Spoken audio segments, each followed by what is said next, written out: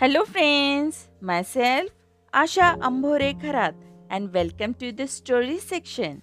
Our today's fun and entertaining story name is The Horse and the Donkey. Once upon a time, there lived a washerman. He washed people's clothes for money. He had a horse and a donkey.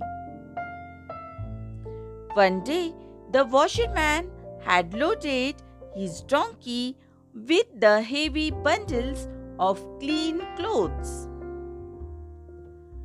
while the horse carried nothing. The load on the donkeys was very heavy. After some time, he decided to ask for help from the horse. So he requested the horse, "Brother, the load is killing me. Please, will you share some of it?" The horse said, The horse said, "Why should we horses are meant for riding and you donkeys are meant for carrying heavy loads. You may."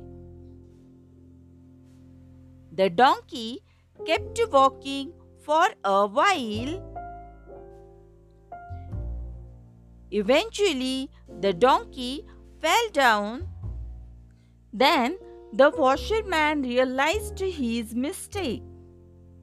He gave water to the donkey and transferred the entire load of clothes onto the horse's back.